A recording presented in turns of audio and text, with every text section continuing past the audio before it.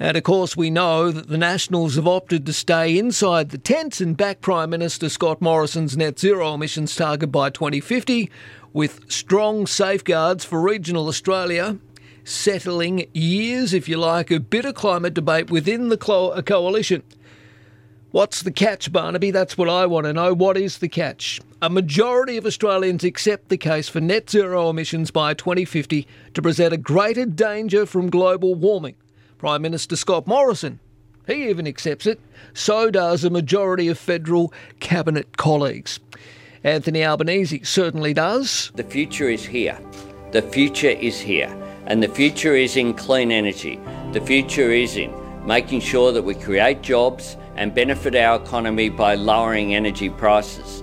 That's good for households, but it's also good for driving down the cost of high-value manufacturing. It's what can give us a competitive advantage in the ever-changing world. If they want a government that's prepared to embrace the opportunity that's there from climate change action, we need a change of government in this country. All right, Albo, good morning to you. Good morning, Marcus. Nice to chat. All right, well, yesterday, apparently they came to some sort of deal. Barnaby Joyce, they had another one of their meetings, and Barnaby emerged with Bridget McKenzie and others to say that, yes, we've come up with a solution or a deal, but we won't tell you the detail just yet. We're going to speak to Scott Morrison about it, and tomorrow we'll find out the fine print, Albo. Well, the pantomime is finally over. There was always going to be an agreement for net zero by 2050. The Nationals quite liked staying in the cabinet, and it was always going to be the case. But we've been through this facade for such a long period of time now that it's hard for Australians, I think, to believe that suddenly the country led by someone who said that electric vehicles would end the weekend, that batteries for renewables were as useful as the big banana or the big prawn, that renewable energy targets were nuts. Suddenly, this government is going to take action seriously on climate change. And net zero by 2050 is basically the admission ticket to the conference in Glasgow for advanced countries like Australia. But we've just seen this dragging out and out and out. And I just think Australians are entitled to shake their head at what deals have been done that they're not allowed to even know about. Well, Leader of the Nationals in the Senate, Bridget McKenzie, said this, Anthony. It's not just agriculture, it's not just mining communities, it is the poorest electorates in the country. And we've taken that role very, very seriously in all our interventions over the years, shall we say. And we've been able to grow mining and agricultural exports over the last decade while simultaneously lowering our emissions in this country. That's something we should be proud of. See, I'm not understanding. What does she mean by, quote, interventions, unquote? Because she searched for a moment for that word. I don't quite understand it. That's what concerns me. Well, this is a government led by people who don't like each other, who don't have a real clear plan for the future. They're scared of the present, but they're terrified of the future. And government's role is to shape the future, along with the community, to talk with them honestly about change that's happening, to make sure that people aren't left behind during that process. And the Nationals have been in denial for such a long period of time. And the truth is that the emissions reductions that have occurred in Australia have been primarily due to changes in land clearing, and they're changes that the National Party is hostile to. Yeah. They say in a report today that Resources Minister Keith Pitts is set to be elevated to Cabinet under a deal between the Prime Minister and Nationals leader Barnaby Joyce that will see the Nationals sign up to the 2050 net zero target.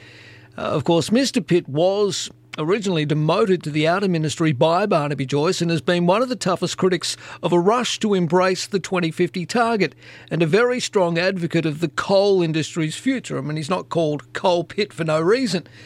What do you make of this? Well, it's extraordinary, isn't it? A debate that is supposed to be about the future of the planet, that's about the future of our economy and jobs and how we get clean energy. Apparently, one of the key things that we all missed was it was about Keith Pitt getting an increase in his pay by being put in the cabinet.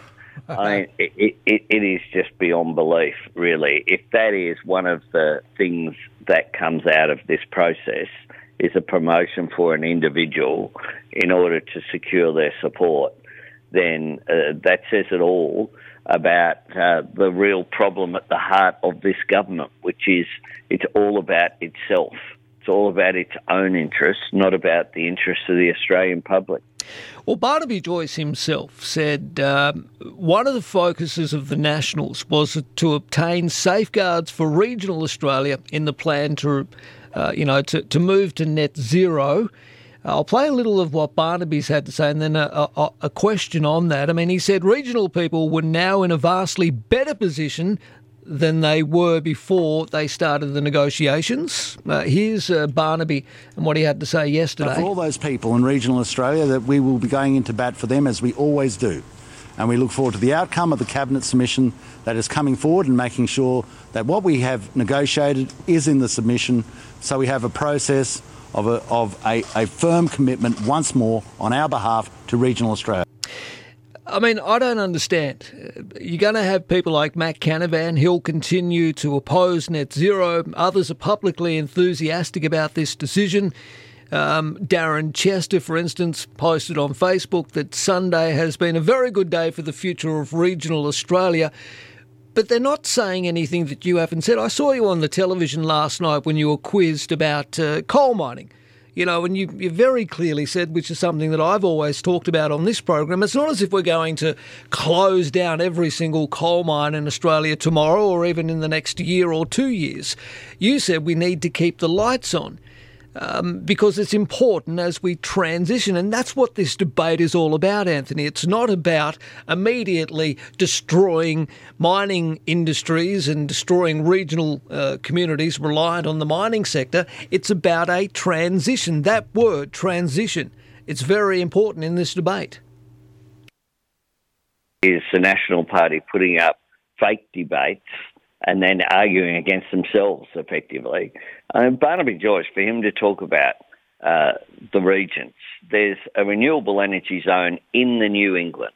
It's been put there by the coalition government in New South Wales, sure. Liberal and National Party. It is leading to just billions of dollars of investment in that region, creating jobs, lowering energy prices, making a difference. And this bloke's opposed to it. He's opposed to the renewable energy zone in his own region of New England that's being put there by the New South Wales coalition government. I mean, you couldn't make this stuff up. Barnaby Joyce, having spent years just being a destructive force, has found himself as the Deputy Prime Minister. The other reports from yesterday's meeting is that at the end of it all, he said he didn't agree to it. Right. That was his final contribution. Now, if he didn't agree to it, guess what? When Scott Morrison gets on his plane and goes to Europe on Thursday, Barnaby Joyce will be acting Prime Minister. He was the bloke in charge. And that should be of real concern to all of your listeners, because this guy has a record of never actually doing anything constructive, just trying to tear things down. All right, before I let you go, Anthony, I know you don't place much credence in opinion polls, but it is a news poll day. Labor has widened its two-party lead over the coalition, 54 to 46% in the latest news poll compared to 53-47 3 weeks ago. The coalition's primary vote has fallen 2 points to 35%. It is Scott Morrison and his government's lowest level this term. Now, also, importantly in this poll published today in The Australian, it found 47% of voters thought the government should prioritise meeting emissions reduction targets compared to 40% who thought lower energy bills should be the priority. So there's been a big shift, not only in climate policy, but for your mob as well, a shift toward, well, perhaps a brighter future. Well, the poll that matters is the one on polling day. Here we go. Yes, true. Yeah, politicians do look at polls, but we know that it doesn't really matter. What matters is the vision that I've had is to make sure that we're ahead on polling day. That's been my task, and that we prepare for a good period of government with good, solid policies for a future made in Australia, for improving the lives of working families, and for dealing with more secure work for Australians. And part of achieving that is dealing with the challenge of climate change, which of course is a challenge, but it's also an incredible opportunity for us to create jobs and for us to emerge from this process as a renewable energy superpower. All right, you said last week perhaps when Scott Morrison returns from Glasgow, he may call an early election, perhaps as early as December. Are you still prepared for that? That we will be prepared for that. I think today's poll would make that a very brave call for him to make. But we're prepared for December 11 if he chooses to do so, and end the conflict and actually give Australia the opportunity to have a government that wants to govern in their interests of the people rather than themselves. Then I welcome him calling an election if he does. Good to have you on. Thank you, Anthony. We'll talk again in the next couple of weeks. Thanks very much, Marcus.